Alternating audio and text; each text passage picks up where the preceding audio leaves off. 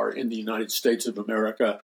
Once again, you're listening to the Paul McGUIRE Report. On today's program, I want to give you a prophetic update as to what exactly is happening in the United States of America and around the world. So let's start with the first foundational premise. The first foundational premise, of course, is that the so-called mainstream media, and they are only mainstream because they are owned by the three gigantic globalist corporations that own literally everything in America, the European Union, and planet Earth.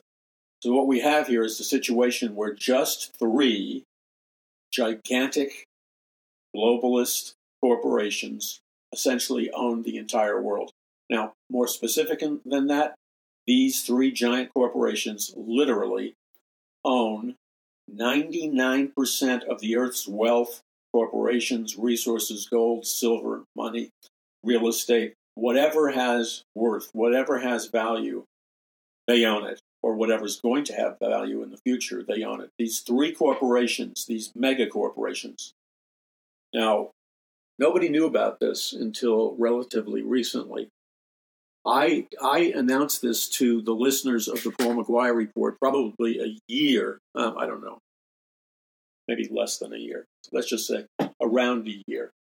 I announced to you around a year ago the reality that these three giant globalist corporations owned the entire world system. Now that's heavy, but it's true and it's documented. And I have the documentation in my book, Power from On High. In Power from On High, I list the three corporations. I have a chapter where I talk about them and what they do and what their power is.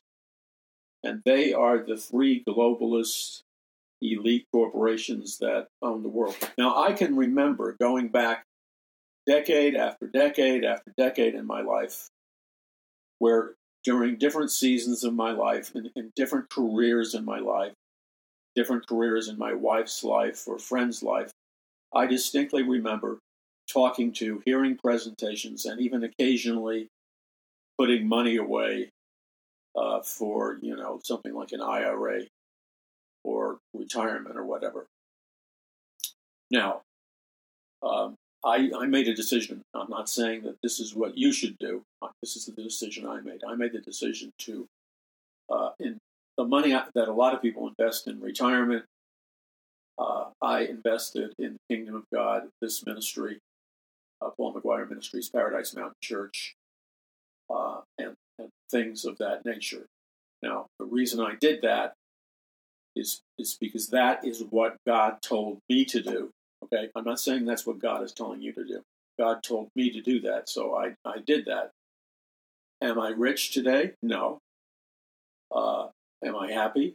Yes, I'm very happy. I'm very fulfilled because there's nothing more fulfilling than walking in the center of God's will and doing what God tells you to do. So my investment, and again, I'm not trying to manipulate anybody to do something that God is telling you to do. You need to hear from God yourself. But God told me to first of all, He told me to diversify any investing or retirement, because a basic principle in the Word of God is that you're supposed to divide up your investments. And that's a biblical formula. But every person has to do what the Lord is telling them to do. So since I was giving all of my money and quite a bit more into the ministry, into the church, Paradise Mountain Church, into the outreach, I gave everything to that. And the reason I gave everything to that is because, in my mind, the situation was, and the situation still is, of such gravity that, at least for me, I couldn't justify in my heart and mind doing anything less. Now, again, I'm not saying this for the purpose of manipulation. I'm just saying you have to do what God tells you to do. And before you do what God tells you to do, you better make sure you have wisdom, or you're going to be manipulated by emotion.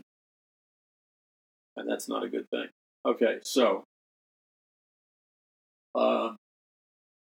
In the book Power from On High, I deal with I deal heavily with. It's interesting. Whenever I write a book, it's a number of months later where it's almost like what I said in the book suddenly comes to life in a new or fresh way, and that would be true of Power from On High. Not that long after I wrote Power from On High, I'm looking at chapters in it right now. And it's interesting. Although I've written 46 books and I've dealt with Israel and earthquakes and stuff like that before, I wrote about it in a fresh way in the book because the Lord directed me to. So in Power from On High, and it's in numerous places of the book, but let me just read you something because it applies to today. Now, Power from On High came out, I forgot when it came out. The copyright date on when I wrote it was, where is the copyright? 2022. So I'm going to read you what I wrote in 2022, okay, regarding Power from On High. And so let me read it to you. Chapter 13, Living, and the subchapter is Living in the Epicenter of the Northridge Earthquake. Although we had experienced many earthquakes, this was beyond anything we had ever experienced before. On January 17, 1994, at 4:30 a.m., our house started violently shaking, and my wife grabbed our 3 kids like a bionic woman and began running out the door. Then a deafening roar went off, and the house began to rock back and forth with an apocalyptic intensity. I helped her get out of our family get out of the front door and into the cul-de-sac where we live. Then I talk about how all my unsaved neighbors ended up coming to the end of the block where our cul-de-sac was, and they brought chairs and warm coats and blankets and flashlights and radios and stuff, and we just spontaneously gathered on the very end of the cul-de-sac where I live. And we talked about what had happened. We were trying to analyze what had happened. And when we turned on the radios, none of the radios, AM or FM, had any signal whatsoever. Then, about 3 or 4 of them at different time periods came up to me out of the blue. I didn't even know they knew I wrote books on Bible prophecy or I was a Christian author. I didn't know they knew what I did. And they came up to me and they said, Paul, are these the signs of the times that Jesus Christ talked about? And they were referring to the earthquake that we just endured. And some of them barely got out by the skin of their teeth because one neighbor right next door to me, when you walked into his house after the earthquake, which went on with aftershocks for months, when you walked in his floor, I don't know what it was. His house, including the foundation, was split in 2. And when you looked in the crack on the floor of his house, which was about 2.5 feet wide, you could see, it seemed like forever, you could see down into the depths of the earth because his house split in 2 from the seismic shakes. And so this was a pivotal super sign for me. I had written a number of books on Bible prophecy. But I moved I read a lot of books on Bible prophecy. I had written a couple of books on prophecy, but I decided to devote my energy and time to really diving into Bible prophecy because of this Northridge earthquake. And of course, our house was right on top of one of the dual epicenters. A dual epicenter is the center of the most powerful magnitude, the center of the most powerful shaking is called the epicenter. The epicenter was somewhere in Northridge, but this was a weird earthquake. This earthquake had entirely 2 separate and distinct epicenters. One was in Northridge, and the other part of the dual epicenter was in Santa Clarita, where I lived at the time. So our house was right on top of the major release of seismic power, and it was intense. It was like a gigantic railroad train smashing through our house, traveling at about 80 miles an hour, full blast. So now, I had people walking up to me I never met in my life. I'd never talked to. There was no reason for them to walk up to me. But I'd be like in a Kinko's coffee shop or whatever, and some person would walk up to me that I had no idea who they were. And they'd say, as they looked at the ceiling falling in on the store, they looked at me and they said, out of the blue, out of the middle of nowhere, they looked at me and they said, do you believe that these are the signs of the times that Jesus Christ talked about? Out of the blue, they asked me, are these the prophetic signs of Jesus Christ? Of course, in every interaction, I told them that, yes, I believe that these were the signs of the times that Jesus Christ talked about. And in the aftershocks, I had an insane commute to begin with. But after the aftershocks, sometime in the beginning days after the aftershocks, I could have literally crawled to work faster than taking a car or a train to work, because the massive freeways, which you've seen on television news, they had broken in two or broken in three parts, and the massive freeways, not all that far from where I live, collapsed. And so it took them over a year, about a year and a half, to repair not only those freeways collapsed, but the freeways you would drive on, these massive 6-lane freeways, 7-lane freeways, they collapsed in and upon themselves. And so you couldn't drive them. And so it took them about a year and a half to 2 years to repair. During a significant time of this repair period, in order for me to get to work and then drive back home, which was at that time not that big of a distance, I would have to drive all the way out of where I was. I'd have to take I think it's the 126, and take the 126 all the way down to where where the Ronald Reagan Library was, and then take a 2-lane dirt road which winded on the cliffs of a mountain. I'd be taking this road, riding the cliffs of the mountain, and then to get home, I would have to overshoot where I lived to the north by about an hour, and then I would have to come back in to where I lived as if I was literally coming from the other direction.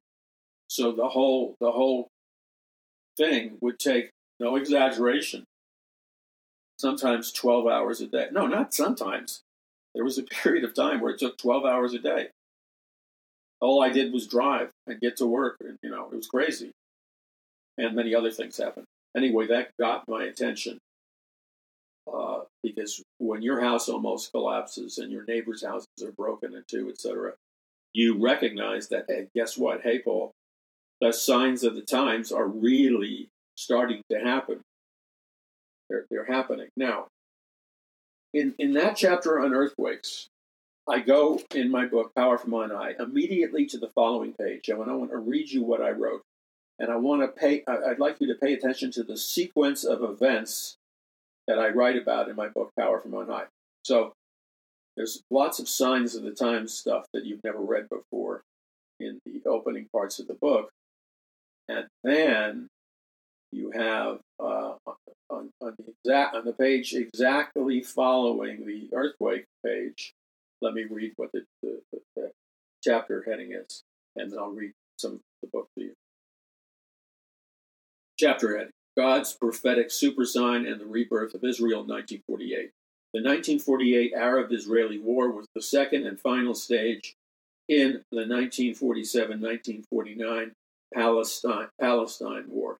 It formally began at midnight on May 14, 1948, when the Israeli Declaration of Independence was issued earlier that year, and as such, Israel was miraculously reborn as a nation in 1948.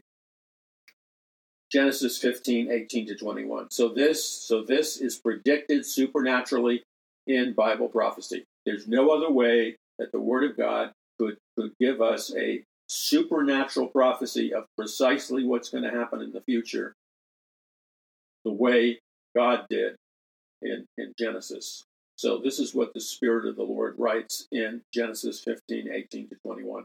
On that day, the Lord made a covenant with Abram, and said, to your descendants I give this land from the Wadi of Egypt to the great river, the Euphrates, the land of the Canaanites, Kenizzites, Cadmonites, Hittites, Perizzites, Rephaites, Amorites, Canaanites, Girgashites, and Jebusites. Abram fell face down, and God said to him, As for me, this is my covenant with you. You will be called the father of many nations. No longer will you be called Abram. Your name will be called Abraham, for I have made you a father of many nations. I will make you very fruitful. I will make nations of you, and kings will come from you. I will establish my covenant as an everlasting covenant between me and you and your descendants after you, for the generations to come, to be your God, and the God of your descendants after you. The whole land of Canaan, which, by the way, eventually, Canaan was Canaan when it was dominated by the pagan tribes, like the Hittites and the Jebusites. When the children of God, the biblical God, when they took possession of Canaan, it was then given to the children of Israel as an everlasting possession. So God is telling his people that he's going to give them, he's going to establish his covenant as an everlasting covenant between God and the descendants of the children of Israel, or the physical descendants of Abraham. And then God finishes that promise by saying, I will give as an everlasting possession to you and your descendants after you. I will be their God. This is powerful stuff. So, summary, God gave the land of Canaan, the promised land, which eventually became all of Israel. He gave the land of Canaan as an everlasting possession to the children of Israel and to the physical descendants of Abraham after you, and I will be their God. This is powerful. So we know what this says. The true real estate owner of planet Earth is God Almighty, the biblical God, the God of Abraham, Isaac, and Jacob. And God decides by his sovereign will that he has chosen with his sovereign will to grant or bequeath or give to all the physical descendants of the children of Israel. He gives to them as an everlasting covenant, which means a covenant that never ends. He gives it to them, and it becomes the children of Israel, their everlasting possession to you and your descendants after you, and I will be their God. So all this stuff about, well, does Hamas own the land, or does whoever own the land? It's all secondary, because the primary source for all authority in life, the primary source is the fact that it is God Almighty that created us. It is God Almighty that owns all the land, and he is the creator of planet Earth.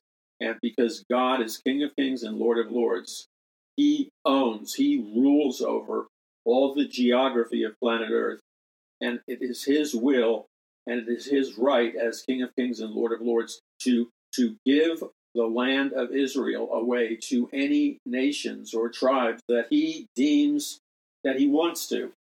And so he does it. And mankind and humanism may not like that, but they don't like a lot of things that God says. And you can get angry and mean and everything else, and toss around the verbiage of accusing somebody of being a Zionist or whatever. But you see, there's a basic problem in the arguments against the fact that God gave the Jews the everlasting covenant of the physical descendants of Israel. The basic problem is that God gave them the land as part of his sovereign grace, his unmerited favor, not because they were special, holy, perfect, or better than anybody else. The parallel truth is in the New Testament, where God Almighty saves anybody who will come to him and put their faith in him. Okay, then I write the 1967 Six-Day War. The 1967 Six-Day War had broken out to reclaim Israel. The United States proposed a resolution that would grant a state to the Palestinians and would take East Jerusalem away from Jerusalem and give it to the Palestinians, which prophetically had amazing significance. Then I write, Jesus Christ said these words in the book of Luke, quote, "And they will fall by the edge of the sword. They will be led captive into all the nations, and Jerusalem will be trampled underfoot by the Gentiles until the times of the Gentiles are fulfilled." So here's another major biblical truth, and that is, this is a prophetic truth from Almighty God. And so I'm going to read it to you again.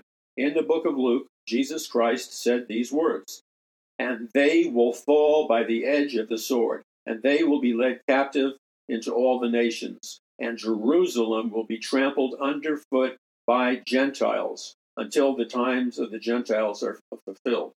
Luke 21:24. Okay, so the prophetic promises that the Jews, because they are in disobedience and idolatry to God, they are going to endure the chastisement of God, and it is destined for the Jews that they will fall by the edge of the sword, and that they will be led captive into all the nations, and then finally Jerusalem will be trampled underfoot by the Gentiles until the times of the Gentiles are fulfilled. Now, so this is a prophetic statement from God saying that because of the disobedience, the rebellion, the immorality, the transgressions, the idolatry, the breaking of God's laws and commandments, because of all of these things collectively, the nation of Israel is under the chastisement or the punishment of Almighty God. And so, as their punishment, the Jews will fall by the edge of the sword. The Jews will be led captive into all the nations across all the earth. Jerusalem will be trampled underfoot by the Gentiles until the times of the Gentiles are fulfilled. So what this means, this is fulfilled in a big way when the Roman general Titus, along with the heavily armed, heavily trained Roman troops, in an effort to placate the Jewish leaders, they marched upon, the Roman soldiers and generals marched upon Jerusalem, and they proceeded to rip to shreds the ancient temple of Jerusalem. And this was one of the world's greatest spiritual temples. In part, it was constructed by King Solomon. It was composed of jewels and gold and precious woods. It was one of the wonders of the world. And as punishment for the idolatry of the Jews, as punishment in part for rejecting their Messiah, Jesus Christ, even though other nations also rejected their Messiah, Jesus Christ, they were predicted, and it was prophesied that they would fall by the edge of the sword.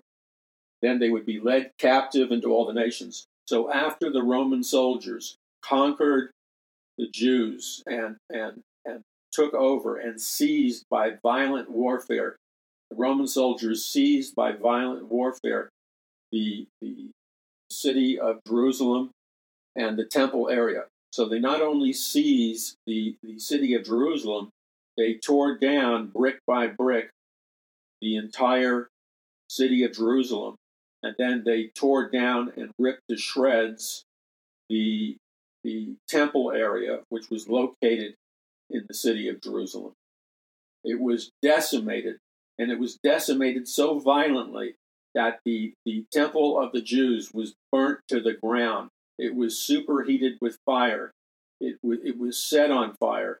The intensity of the heat and the fire as the Roman soldiers laid siege to it was like a blast furnace. And so the interior of the temple of the Jews contained massive quantities of precious gold and jewels and silver that were used for the purpose of holy ornaments. holy vessels that were commanded by God to be made out of gold and precious metals. But because the Roman soldiers superheated up the temple, what happened is that literally the heat inside the temple was so superheated that it literally melted all the gold, all the silver, all the precious ornaments that were inside of the temple melted because of the heat when the German soldiers laid siege to it. And in those cracks between the bricks and the rocks that formed the streets around the temple, you would see, a witness would see the literal rivers of melted gold. So there would be rivers of melted gold running down the cracks of the pavement of where the temple once was, as the Romans ransacked the temple, as the Romans slaughtered the Jews, raped the women, and then finally the Roman soldiers gathered all the Jews in Jerusalem and arrested all the Jews who were trying to fight for the temple in ancient Israel. And when they did this, the Roman soldiers then began to slaughter and behead all the Jewish soldiers and the Jewish women. They were slaughtered, they were beheaded, the gold was melted in the temple, and all of this was predicted and prophesied supernaturally by God before it happened. This is heavy stuff, man. There's no other history book in the history of the world that has any capacity whatsoever to prophesy and predict the future with 100% accuracy. And so here's the key part of the verse, the prophetic verse. And they will fall by the edge of the sword. That happened when the Romans beheaded them. And will be led captive into all the nations. So the Roman soldiers burned their temple down, and then they arrested them and held them as their captives. And as they were made the captives of the Roman soldiers, they were led into all the surrounding nations as they were conquered. And Jerusalem, which is where the temple was, it says in Luke, will be trampled underfoot by the Gentiles until the times of the Gentiles are fulfilled. So what God is saying prophetically is that Jerusalem and the temple in Jerusalem will be so overwhelmed by the military force of the Roman soldiers that it will be trampled underfoot by the Gentiles until the times of the Gentiles are fulfilled. So you look at this historically, and you see that the Jews were captured, they were made captives, the Roman soldiers burned down the temple and melted the gold. The Roman soldiers captured the Jews, and then they made them captives. And then the Roman soldiers, as they ransacked the temple in Jerusalem, the Roman soldiers proceeded to arrest all the Jewish men and women. And then they had giant sailing ships, giant Roman sailing ships. And they began to abduct and capture all the Roman, they began to abduct and capture all the Jewish soldiers, the gold, the women, and then the Roman soldiers not only captured the Jews, but they methodically sold the Jews into slavery and shipped the Jews by mighty sea vessels. They shipped the Jews all over to the four quarters of the world. So the Jews went into captivity. This was prophetic. The Jews went into captivity and were shipped as slaves and as captives to every nation on earth and to all the quarters of the earth. They were sold into brutal, horrible slavery. Now, this selling of the Jews into brutal, horrible slavery is known as the diaspora, where they were dispersed. And they were dispersed. And as it says in Bible prophecy, the Jews were dispersed from the promised land for over 2,000 years. Let me repeat that. The Jews were dispersed by the Roman soldiers from the promised land. They were exiled from the nation of Israel for over 2,000 years. They were held captive for over 2,000 years, and they were not allowed to return to their land for over 2,000 years. So that's what you call biblically a 2,000-year disbursement of the Jews. Now, this fulfills supernaturally Bible prophecy, because after the Jews were led captive into all the nations, and Jerusalem was trampled underfoot by the Gentiles, the Romans, of course, were the Gentiles, Jerusalem will be trampled underfoot by the Gentiles until the times of the Gentiles are fulfilled. So what this means is that God is behind all of this. And then what this means is approximately 2,000 years later, when the Jews were finally allowed to return to Jerusalem after 2,000 years of being dispersed, there came a change after World War II, after Hitler was defeated. Now, supernaturally and miraculously, the Jews there was a global world change where the Jews were now allowed back into Jerusalem, Israel, and they were allowed back into the possession of their temple. So, because the Jews were allowed back into their land after 2,000 years, this was the supernatural fulfillment of the biblical prophecy, which predicts that Jerusalem will be trampled underfoot by the Gentiles until the times of the Gentiles are fulfilled. So, when did this happen? The Jews were horribly treated, abused. This was like unheard of. The Nazis, which were Satanists and occultists, the Nazis hated the Jews. And the Nazis had such a satanic hatred for the Jews that the Nazis and the Nazi German government arrested as many Jews as they could. They put them in concentration camps. And once inside the concentration camps, the Nazis burned alive the Jews inside of giant ovens where they burned their bodies alive. And then the Nazis escorted the Jews into the infamous gas chambers where they were poisoned to death using poisonous gases like Zyklon B, poisonous gases. And the Jews went in there naively thinking that they were going to turn on the shower head and take a nice warm shower.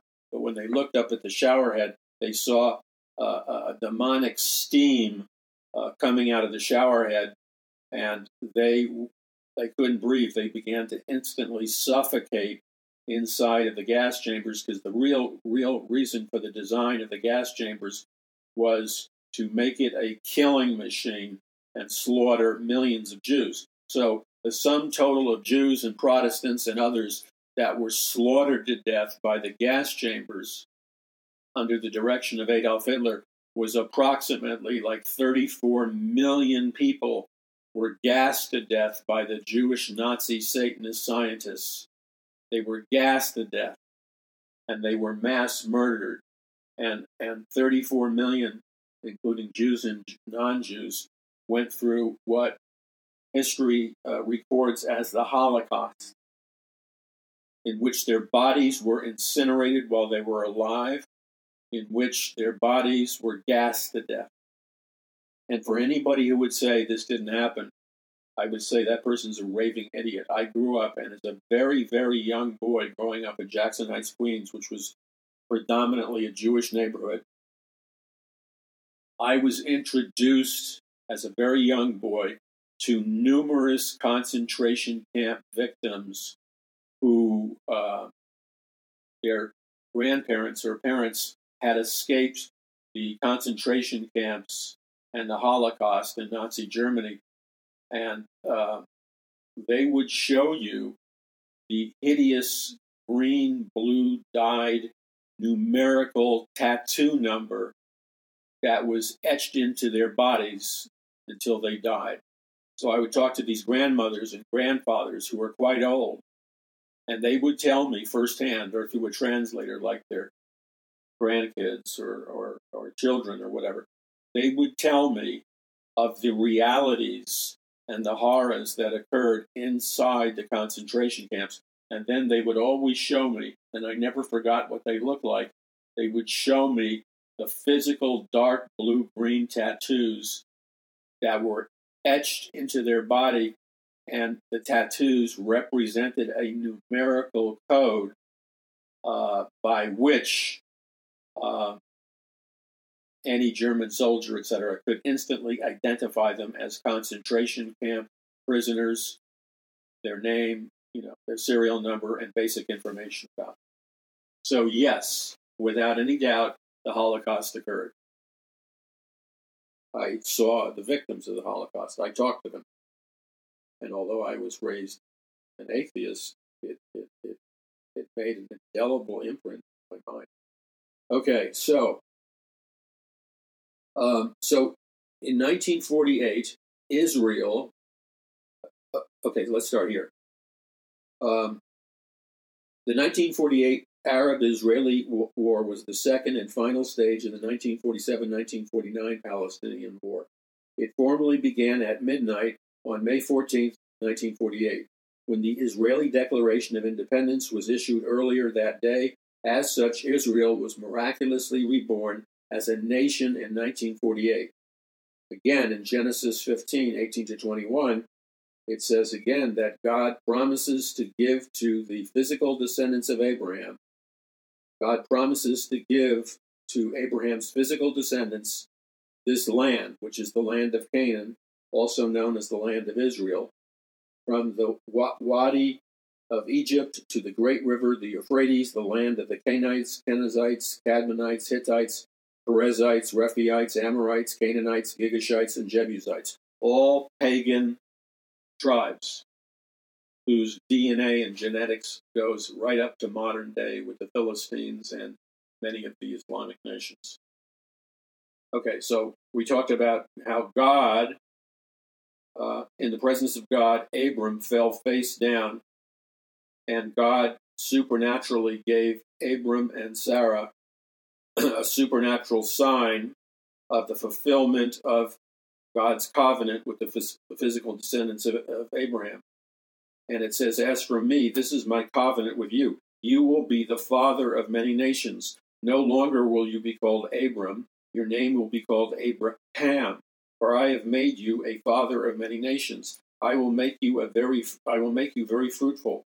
I will make the nations of you, and the kings will come from you. I will establish my covenant as an everlasting covenant between me and you and your descendants after you for the generations to come. What generations? All the generations of which only God Almighty knows the exact count.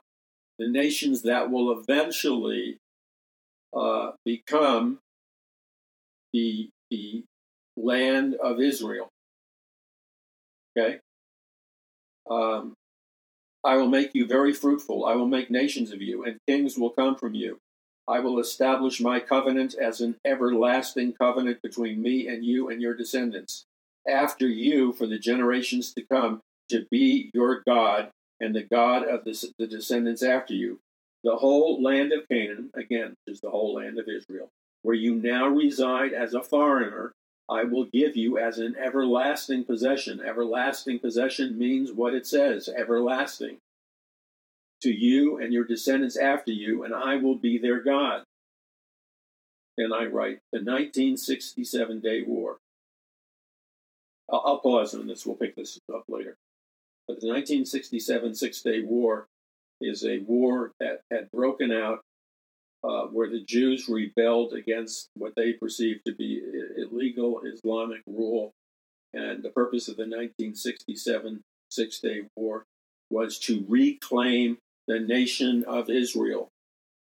And my friend General Shimon Aram was one of Israel's most prominent and prestigious generals who was actually physically there during that conflict and during many other major conflicts involving the nation of Israel. And he spent hours telling me stuff you don't read in history books, the inside story. The inside story.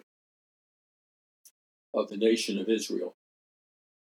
So what does this say? This says that Bible prophecy comes true. There's no other book written in human history, in the history of the world. There is no other book where Bible prophecy continually comes true exactly as it is predicted in the Bible. There is no other book whatsoever. Once again, you are now listening to the Paul McGUIRE Report. This is Paul McGUIRE. The nation of Israel is God's prophetic super sign. So it's like one of the greatest biblical signs of the fulfillment of Bible prophecy to have ever occurred. So this incredible Bible prophecy, and remember, you can study the Eastern mystical scriptures, you can study the teachings of Buddhism, and whatever you want to study, but none of them, absolutely none of them, without exception, has 100% perfect track record in its prophecies coming miraculously true. And so I studied this and I put it in my book, Power from On High, which you should get, by the way. When I say you should get it, I mean it.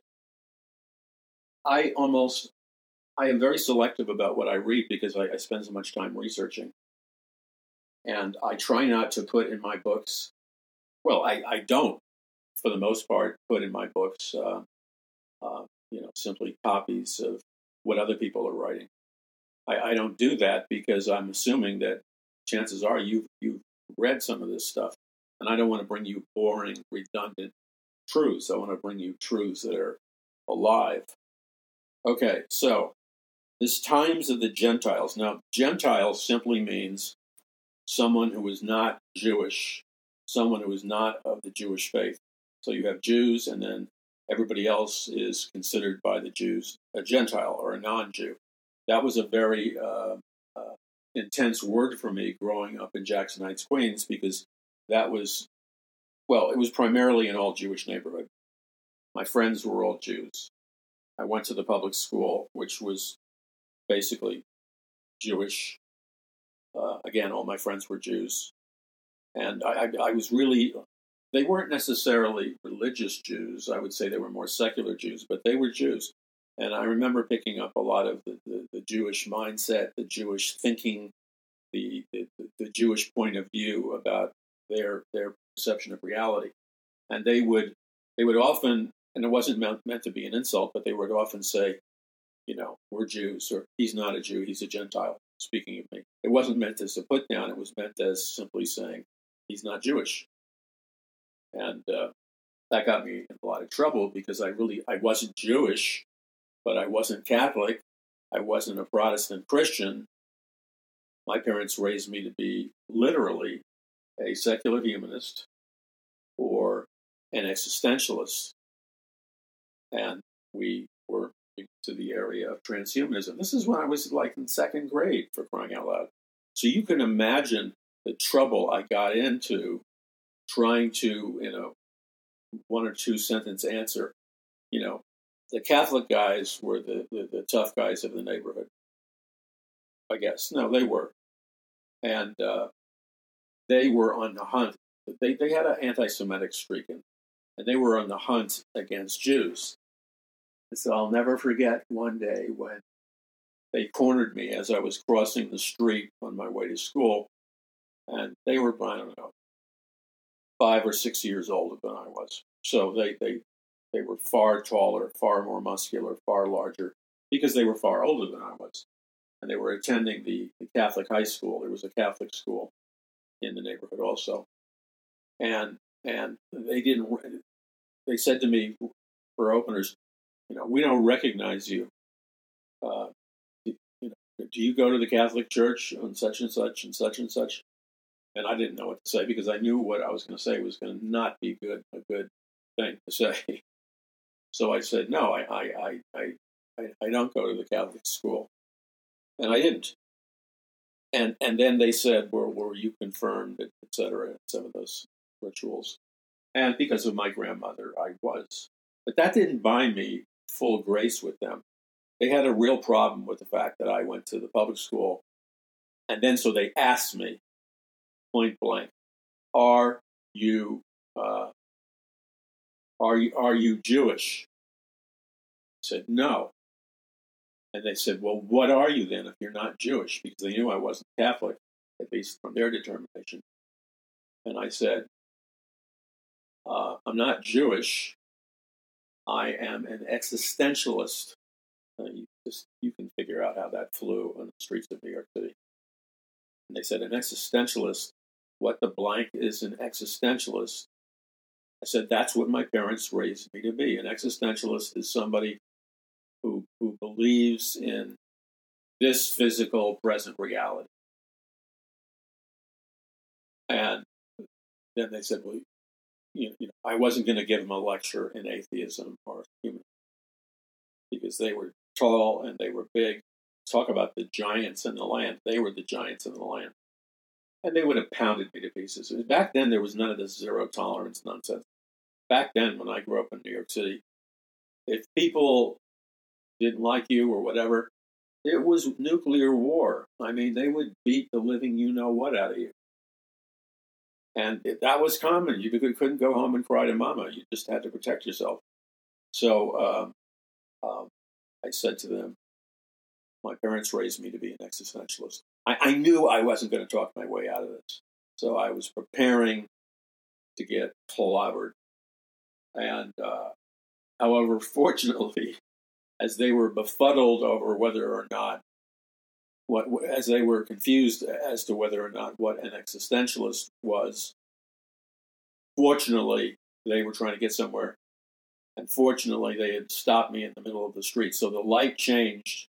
And thankfully, I had a green light, they had a red light, and I got the heck out of there and managed to escape. But, that was my first experience, by the way, at Christian evangelism.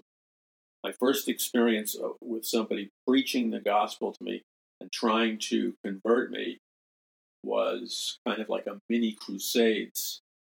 The Catholic guys, they were mad because I was not Catholic, and they were going to convert me, but they were going to convert me by the sword, like the days of old. Fortunately, I escaped. Okay. Now, my parents should have warned me and said, Paul, do yourself a favor. Stay away from talking about religion. And if somebody asks you what religion you are, don't go around saying you're a humanist and an existentialist. Because if they had just said that, I would have been more on the alert. Okay, so in any case, many of the Jews in the neighborhood that I lived in, their parents and many of their grandparents came directly from Nazi Germany and Europe. They had escaped either sometime earlier or they escaped during the Holocaust.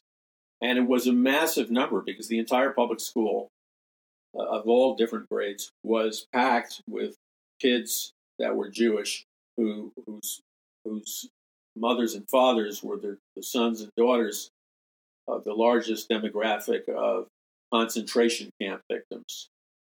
And so I heard all about the Holocaust. I saw the tattoos. I heard the stories, the graphic stories. So this ridiculous idea that there was no Holocaust,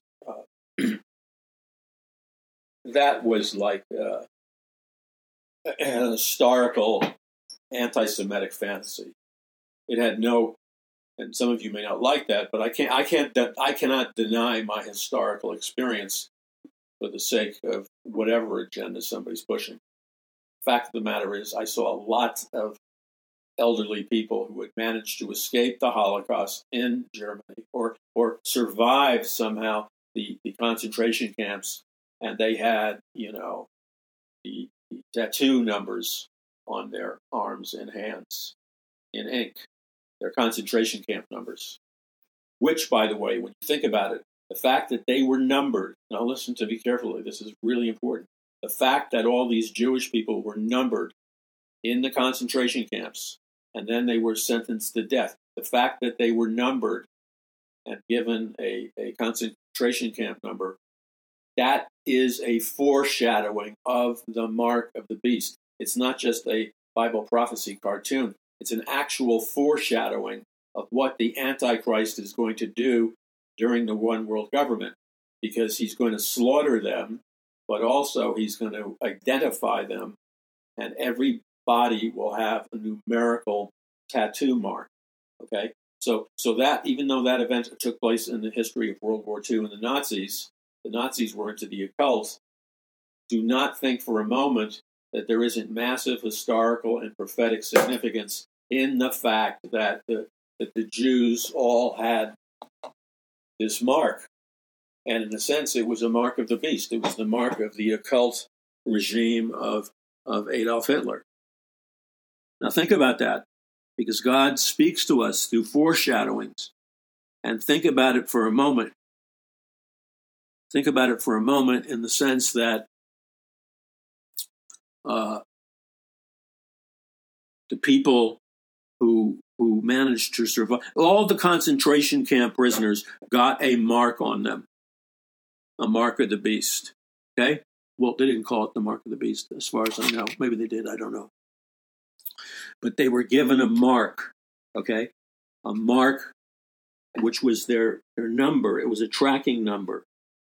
Okay, so this tracking number comes back again when the Antichrist comes to life, and the people are given the mark of, loosely speaking, the mark of the beast.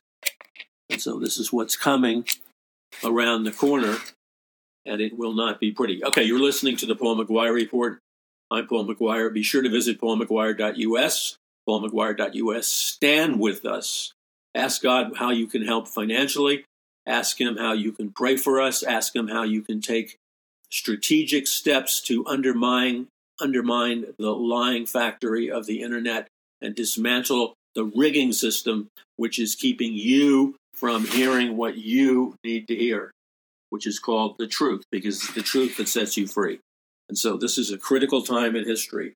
It's never been more critical because of the level of technology that we're dealing with in this time period. So visit paulmcguire.us and take steps to stand with us. Ask God what you can donate and contribute, and then obey him. I mean, what is the big deal about obeying the Lord? Obey him, help us with the rigging, stand with us, and be an intercessory prayer warrior for me, my family, those associated with the ministry, and the people we're reaching. Visit paulmcguire.us. We'll be back in just a second. You're listening to the Paul McGuire Report. One of the things that we learned from recent history is that Bible prophecy comes true. And the prophecy of Zechariah has come true, and Luke, and in Genesis, and these are all prophecies that deal with the miraculous prophetic return of the Jews to the land of Israel in the last days, which occurred in 1948, when finally the Jews were released from captivity and the Holocaust and the mass deaths and the mass persecutions that were happening to the Jews by the millions in Nazi Germany. And remember, the Nazis were all at the highest level. They were Satanists, they were occultists, they hated the Jews, they sought to slaughter the Jews, and they did slaughter the Jews in concentration camps, in other forms of gassing them to death, burning them to death in the ovens. The concentration camps, the Nazi scientists would carry out cruel and barbaric and inhuman so-called medical experimentation on them. But the so-called medical experimentation was really kind of like a horror show. They would freeze the young children and the adults. They would freeze them in freezing cold water, or they would boil them to death. And I won't get into what all the scientific experiments constituted, because they were all acts of pure sadism and acts of pure cruelty. There was no medical justification for them. The only medical justification for the Nazi scientists was they were experimenting with occultic mechanisms for scientific and occultic mind control, in which they would shatter the human personality with powerful psychedelic drugs, and then conduct experiments with powerful psychedelic drugs, powerful things that affect your consciousness, like long-term sleep deprivation, like starvation, like opening up people's brains surgically and stimulating the brain with electrodes. Anything, no matter how cruel and disgusting, that offered them the possibility of dominating and controlling the human mind, the Nazis were involved in. And secretly, there were people in Britain that were involved in these Nazi experiments. And those people would be people like Aldous Huxley, author of Brave New World, who he, along with the Nazi scientists and along with American scientists, developed an entire psychological warfare arsenal designed to transform people into robots and control their minds and turn them into Manchurian candidates and dominate their minds and program them to be assassins or sex slaves, or they would program them to have people to have multiple personalities, and that you could access these multiple personalities or multiple levels of personalities through use of hypnotic code words. And the Nazis and the Aldous Huxleys and the American scientists were in this in a big way, by the way. Okay, so God miraculously, as it is predicted in Bible prophecy, God miraculously sets the Jews free and helps them conquer their enemies in the 1967 Six-Day War. And this Six-Day War was a direct fulfillment of Bible prophecy that had been waiting fulfillment for 2,500 years. Now, as I said, a good friend of mine who has now gone on to be with the Lord as Israeli General Shimon Aram was directly and physically involved in all the modern wars in Jerusalem, beginning with the miraculous rebirth of Jerusalem in 1948, along with the 1948 war and the 1967 Six-Day War. I'll read you a quote from Zechariah 14, 2-4. For I will gather all the nations against Jerusalem. This is happening even now. Hamas invading Israel and the potential involvement of Iran and Russia and other nations, the potential involvement in these other nations also participating in this invasion against Israel. It's happening now. For I will gather all the nations against Jerusalem to battle, and the city will be captured, and the houses plundered, and the women ravished, and half the city exiled, but the rest of the people will not be cut off from the city. Then the Lord will go forth and fight against those nations as when he fights on the day of battle. Now, what does that mean? It means that on the day where God is going to gather all the nations against Jerusalem to battle, and the city of Jerusalem will be captured, and the houses plundered, the women ravished, and half of the city exiled, but the rest of the people will not be cut off from the city. Then the Lord will go forth and fight against those nations as when he fights on the day of battle. In that day his feet will stand on the Mount of Olives, which is in front of Jerusalem on the east, and the Mount of Olives will be split in its middle from east to west by a large valley, so that half the mountain will move toward the south and the other half towards the north. All right, so this is God's prophetic word of a coming futuristic invasion of Israel, and the fact that God will supernaturally deliver Israel from this invasion. So, this is God's prophetic supersign. Now, I want to touch on something that you need to be aware of in terms of need to be able to look at reality, analyze the data, and then, based on the data and the historical research that you have conducted, you can then easily apply the data and the historical research that you have collected. You can easily apply that into a relatively simple prophetic calendar, a precise prophetic calendar of future events. So it should not come as a surprise to you when all these destructive, violent events begin to transpire in your nation. Because if you had taken the time to study history, and study Bible prophecy, you will see that the way things are playing out now in America and around the world in regards to the nation of Israel, in regards to the last days, in regards to global government, in regards to a one world economic system, in regards to a one world economic system, one world government, and one world religion. You will see that what happened in the past is now repeating itself in our current times. So we are replaying the events of past history. So if we paid attention to the events of past history, we should be able to approximate what is going to happen and what is going to befall nations like America. So let me give you an example.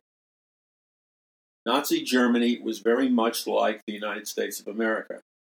It was a relatively prosperous, hard-working, working-class nation, middle-class nation. It had, at the time, many fervent Christian values, including a strong work ethic. However, Nazi Germany, as well as many other European nations, succumbed to a spirit of fear. The leaders in Germany allowed Germany to get involved in World War I, in which they attempted to invade France and Europe and England. And then, after they were defeated in World War I, the Nazi Germany people received, millions and millions of dollars from the foreign nations in an effort to reboot their economy. Okay, so then the events that were problematic to begin with, they began to pop up again, and so you had an economic crisis that came to Germany. So Germany experienced this massive economic crisis, and it wasn't prepared for it.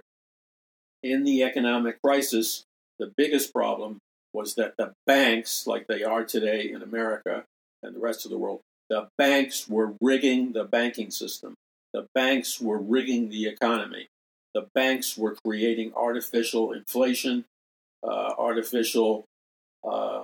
they were trying to prop up their economy like many nations have done throughout history.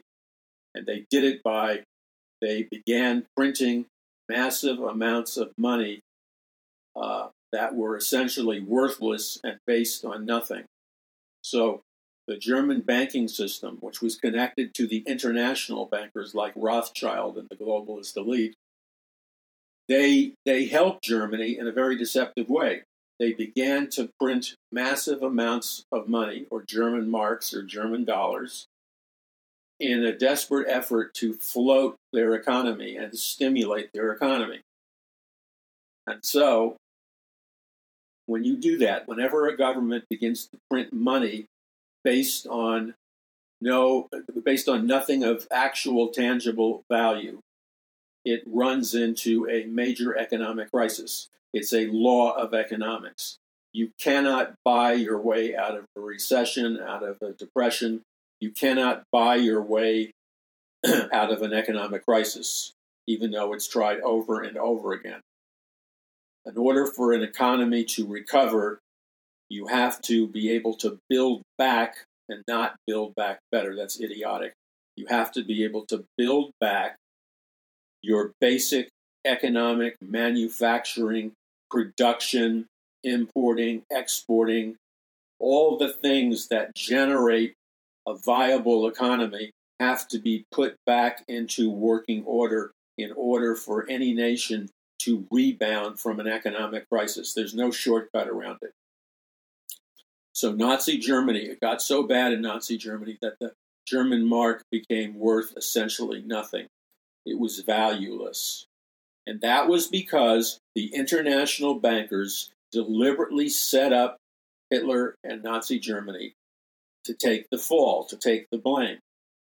And the way they set up Nazi Germany to take the fall is they got money and they printed, endless amounts of marks of money that was backed up by nothing of tangible value. So they were making the age-old mistake of printing money from nothing. They were printing money from nothing. They were printing, hundreds and hundreds and hundreds of millions of dollars, circulating it into the streets, circulating it into the economy, and hoping that they could create an illusory economy based on nothing. And so people would literally have to go to the grocery store with wheelbarrows filled with, hundreds of single-dollar bills or thousands of single-dollar bills called the German mark. And they were trying to use the inflated German dollars to buy food or bread or whatever. So like back then, it could easily cost you $100 to $200 to buy a loaf of bread. The people were starving. Now this was allowed. This situation was actually created by the international banking families, the same people that used Adolf Hitler and the Nazis as a pawn, and they used the international banking dollars as a deceptive mechanism, so that the German people thought that they were having economic prosperity once again. But it was all a ruse, because the money that was being printed was money that was being printed from nothing. No value, no gold, no silver, no jewels, just a worthless piece of paper to back up a worthless German dollar or German mark. So again, Germany now was in super crisis, just like they were at the beginning of World War I, because the international bankers set up the Germans in World War I, and then they set up the German banks in World War II. And the goal of it was to print money from nothing. Now, that has been done on a regular basis in the United States and governments around the world. On a regular basis, in America and other nations around the world, governments have attempted to print hundreds of millions of dollars of worthless dollars or worthless money that is printed and backed by nothing. And the end result is always the same. When you flood your economy with worthless money, you end up in a global and national economic collision which detonates and destroys and brings down the entire house of cards, so that all of your money becomes worthless. It becomes worthless because it's valueless. Now, notice what they're doing right now in America and have been for quite some time. Our politicians have been busy like bees printing money from nothing. They're printing money from nothing with the false expectation that this will stimulate an economic recovery. The people that are guiding these decisions are the same people behind the global reset. They're the same people behind the false economy, printing money from nothing. And they are the same people. And who are these people? These are the same people that are behind the international banking families. They are the globalist elite, and they are the Luciferian elite. And so they have been using this trick for thousands and thousands of years, printing money from nothing. And they're doing it now. And what it does is it's a temporary satisfaction, a temporary narcotic for the American people, who are deceived into thinking that happy days are here again. But happy days are not here again, because nobody has gotten in under the hood and fixed the real structural problems that are crushing and destroying our economy. So, for example, we have an exodus of millions. We have millions of people coming into the United States of America to feed off of our system, We have millions of people coming into America who are going to get free college, free medical.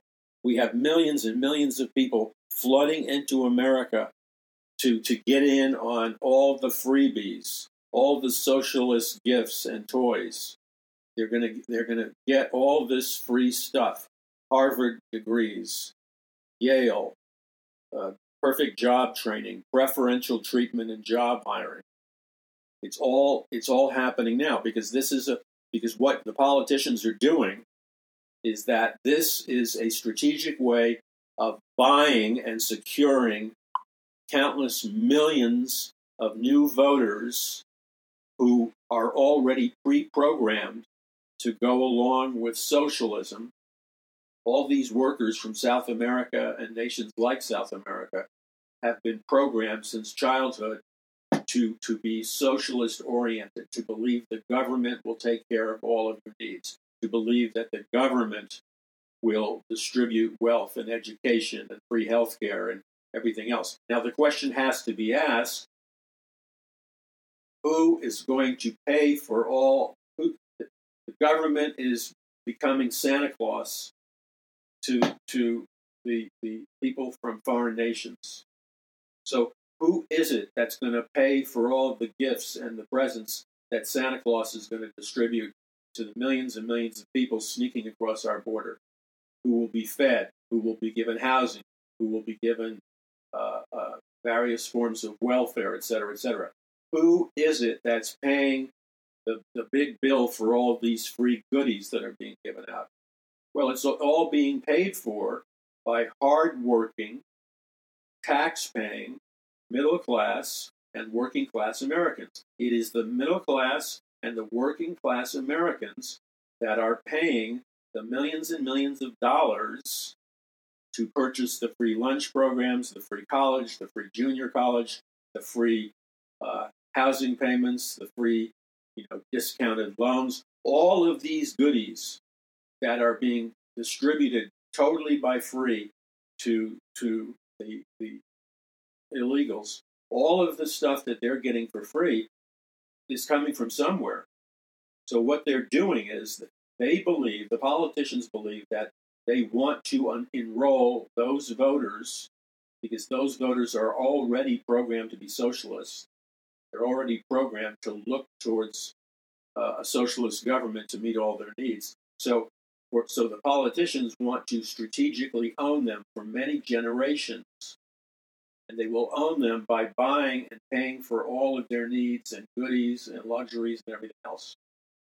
But the money that they're going to get to buy and own and control all the illegal votes is actually, it's the money that belongs to the hardworking middle class and lower class and other classes who work their tails off, who work their posteriors off, who pay massive taxes. In other words, the hardworking American middle class and the hardworking American lower class are working like slaves so that our government can pay for all the billions of dollars in free goodies that they're distributing free to the middle class and the lower class.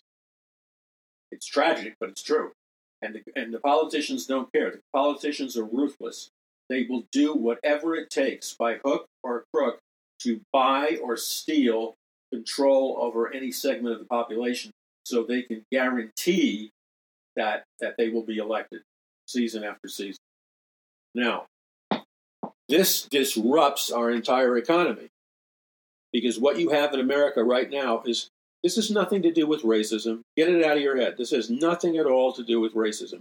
This has to do with flooding millions and millions of Americans into America and giving them all these free benefits, which are paid for by the tax dollars of the working class and the middle class. And so this is an economic albatross around our necks. You cannot print money from nothing. That's a trickery mechanism. It's a trickery mechanism designed to seduce and placate millions of people to vote for big government. But remember, big government doesn't give away anything for free. The price tag from big government for getting all these economic freebies, the price tag is that the average American, middle class and working class, or of whatever race that is paying taxes, etc., the average American, they are, and their children are, and future generations are, going to be in mega debt to the tune of hundreds of trillions of dollars in debt because we paid for all the luxury benefits of the illegals that came across the border. We were paying for their benefits. Now, what happens is we were paying for their benefits, and nobody tells you the truth. We were paying for their benefits because those benefits were paid for out of our tax dollars. So the working class and middle class work hard. They generate tax dollars. They pay their taxes. And that tax dollar money, instead of rebuilding America, instead of bringing in manufacturing to America, instead of solving the health care crisis in America, instead of paying off the debt for future Americans, our politicians don't care. They don't care if they literally drive this bus we're in straight into hell. Do you understand what I'm saying? I'm not exaggerating. The politicians that we have in office are so greedy and so sold out and so corrupt morally that they don't give a you-know-what if they drive this crazy train bus called our economy straight into hell, as long as they are able to get voted in on the very next election cycle.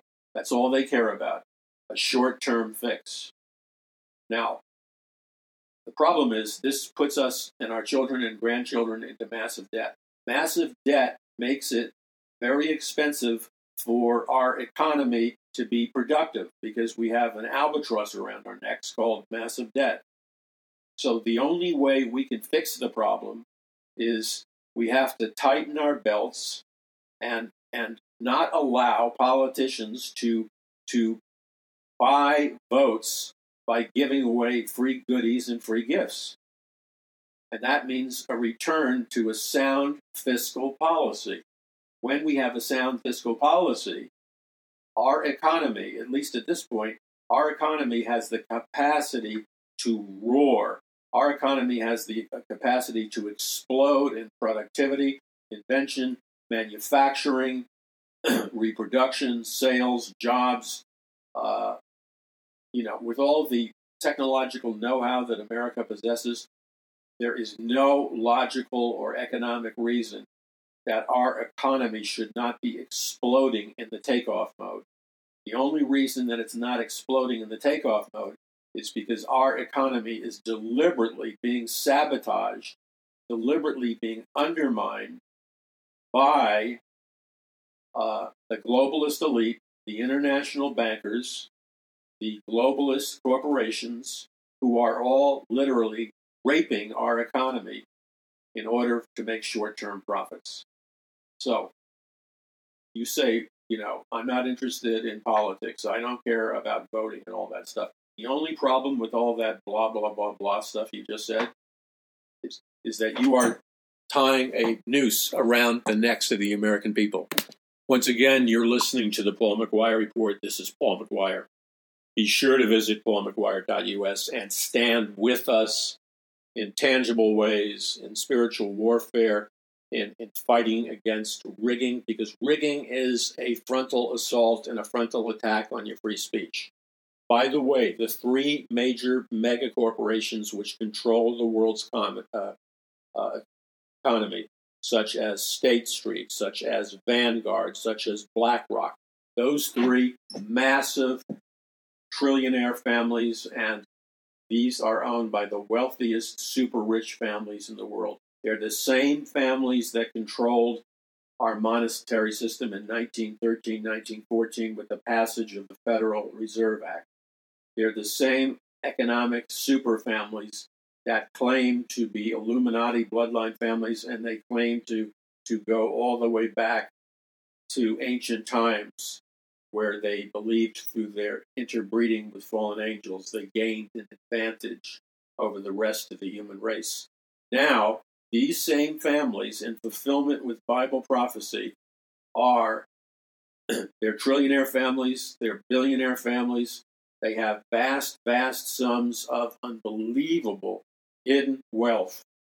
And they are conspiring to bring about a total planetary dictatorship for their benefit. They had a change in consciousness and opinion going back about 75 years ago.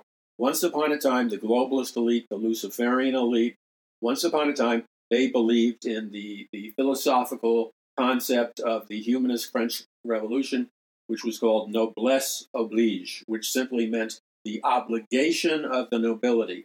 And the humanistic idea developed in the French Revolution was that it was the obligation of the noble class or the obligation of the wealthy to act as caretakers, to act as benefactors, to act as good guiders of a society for the benefit of society. And that, however well they paid attention to that obligation, that directly benefited all sectors of our society because to whatever degree there was a guiding hand blessing and prospering our nation. But beginning in the late 1800s with the birth, notice how an action and an idea happened at the exact same time. So let me decode all the lies you were taught in school that were called history and economics. Let me decode this for you in a couple of sentences. The way it works is like this. This wealthy superclass, this wealthy ruling class, is currently ruling the world. And they have, for many years, chosen to behave with a certain amount of goodness. They have chosen to behave with a certain amount of benevolence, okay? But about 70 years ago, which is the exact same time with the birth of philosophical secular humanism, the exact same time with the birth of Darwinian evolution and the ideas like might makes right, and at the exact same time that the philosophies of might makes right, Darwinian evolution, there is no God, only brute force is God. So we have two factors. We have the internal philosophy, idea, brain power segment of our reality, where at one time the super rich and the super wealthy sought to do good things, sought to be benevolent to society, sought to be kind of like enlightened guiders of society. And all of society, to a degree, benefited due to their altruistic behavior. Okay? But because they lived, the super wealthy and super rich largely lived in a society that absorbed Judeo-Christian values. And this went on for centuries. Now, in the late 1800s and the early 1900s, society went through a massive paradigm shift. Society, and especially the super wealthy, the elite class, the ruling class, they changed their mindset. They changed their fundamental philosophical belief. They decided that they were no longer going to be benevolent to the common man. They decided that they were going to reject what Bertrand Russell called conventional or traditional morality. They decided that they were going to completely discard any notion of being good and kind and compassion. They rejected all of that harshly, and instead they rejected harshly Christian ideas or the ideas to whatever degree of Plato or to the ideas to whatever degree of some of the other Greek philosophers that emphasized benevolence. They began to reject that, and they began to violently disregard all these notions of compassion and caring and equity and fairness. And they had a revolution in their thinking, and they now decided, they changed their thought patterns, and they now decided that they believed in evolution, Darwin's theory of evolution, which is the foundation of secular humanism, They rejected evolution, and they now believed in this, that might makes right. So the most powerful people have the brutal right to rule and reign. And this is what they embrace. Might makes right.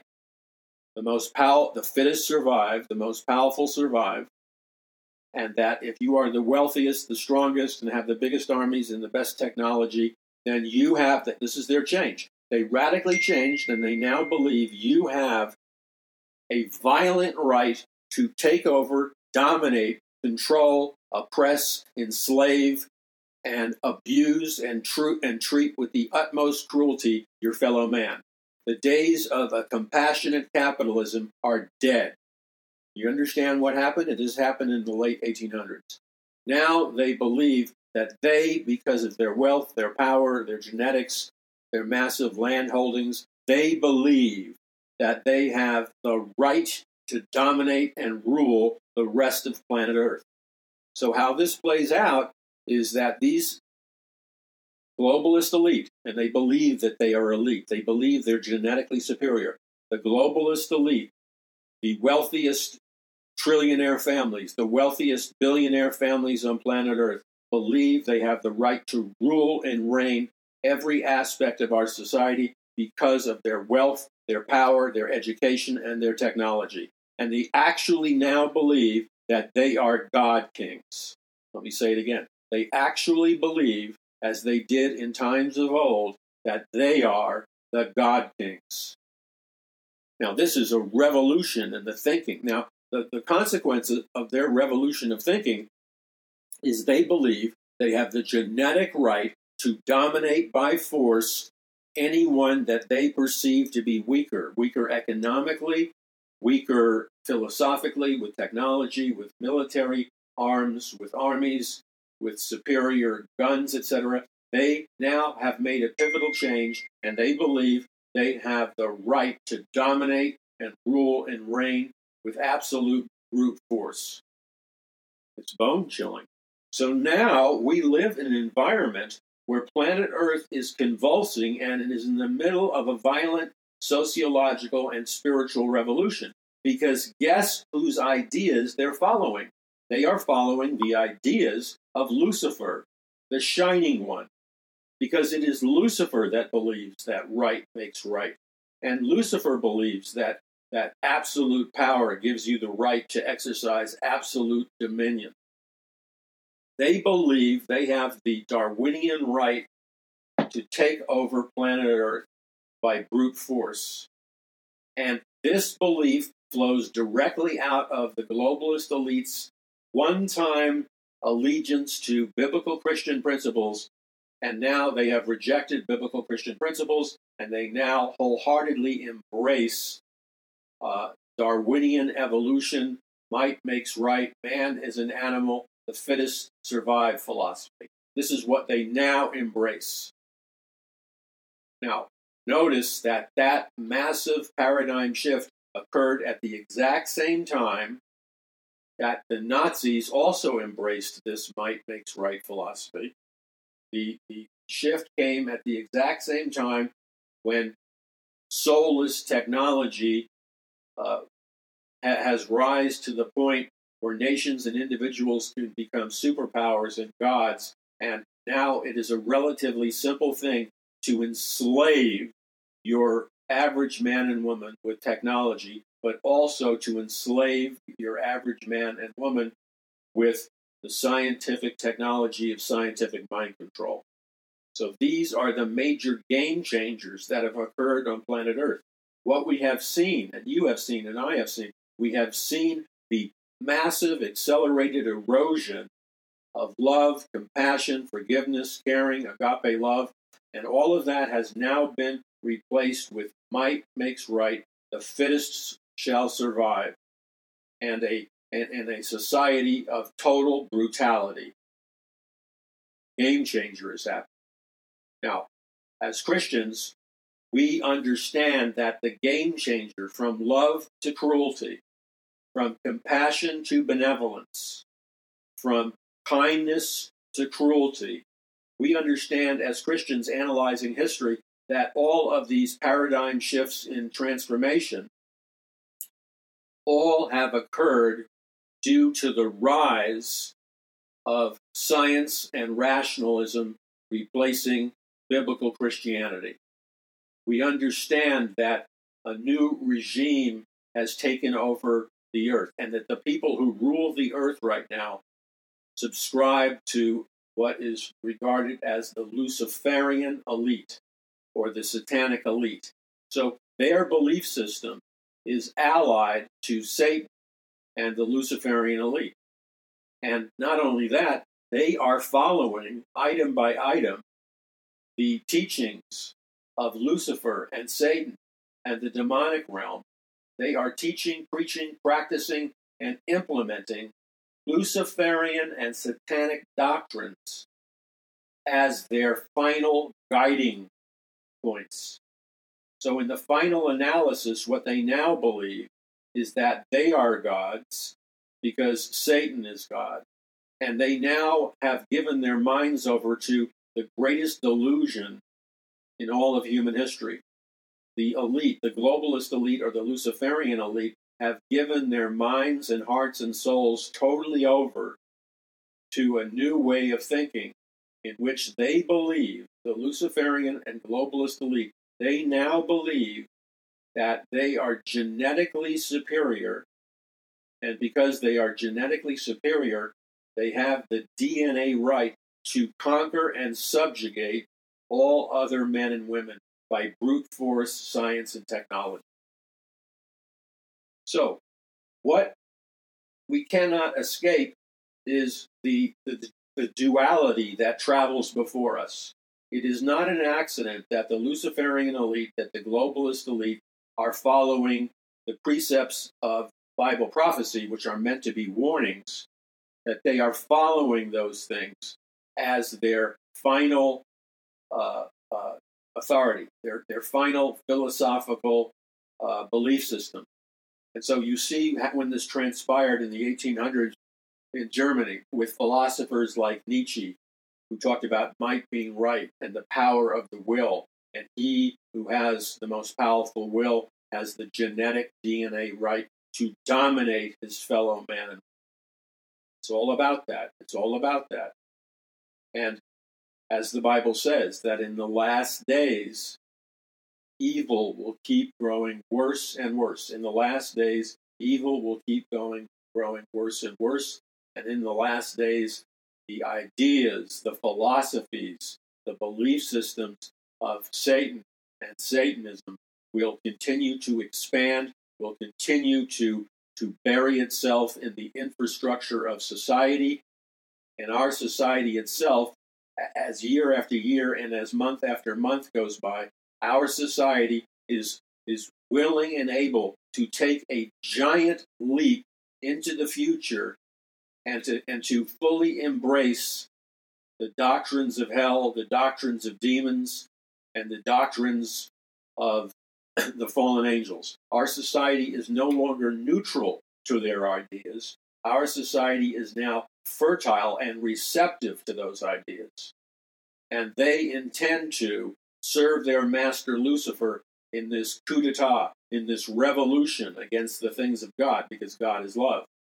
And in their coup d'etat against God Almighty, they intend to overthrow the true God, trample on the true God, and they fully intend to carry out a spiritual revolution, a technological revolution, a scientific revolution that incorporates DNA modification, it incorporates mass transformation, scientific mind control, the occult, and an entire plethora of satanically inspired ideas. So there's only one way to defeat this, and that is to recognize where we are right now in space, time, and history. And we have only one way and one option to defeat our satanic enemy. We must respond to the call of the Holy Spirit now while we can still hear his call. We must respond to the call of the Holy Spirit now. We must rise by faith in the power of the Holy Spirit. We must stand strengthened by the power of the Holy Spirit. And then under the anointing and the infusion of the Holy Spirit, we must overwhelm We must overcome and we must conquer every man, woman, child, organizational entity which has bowed its knee to worship and serve Satan. We must overwhelm them, we must overcome them, and we must conquer them. Because if we do not conquer them and overwhelm them through effective, strategic, spiritual warfare, I promise you, they in turn will turn the tide, and they will in turn ferociously attack us with the power of hell and the technology of hell. And just like their master Lucifer anticipates, their conquest is to be brought about with total cruelty and total annihilation. So we have a job to do. We can either lay down and be conquered, or we can conquer or be conquered. We must remember that God is love. And the ultimate power in the universe that God has given us is the fact that God is love. But the love of God is described by Jesus as a detonation, as a dunamis, dynamite explosive force that has the inert power or the inertia to disintegrate the strongholds of Satan in the invisible realm. If we do that, if the Christians in Germany had stopped marrying the theology of unbelief in Germany, if the Christians in Germany had stopped bowing to satanic ideologies, and if the Christians in Germany had risen when God commanded them to rise, if the Christians in Germany had risen when God commanded them to rise, they could have risen in triumph over the Goliath of their age, over the Satan of their age, and they could have harnessed the power, the dunamis dynamite power of God, or power from on high. They could have harnessed that power and taken back the land that God gave them to occupy when Jesus said, "Occupy until I come." God bless you. This is Paul McGUIRE. Visit paulmcguire.us.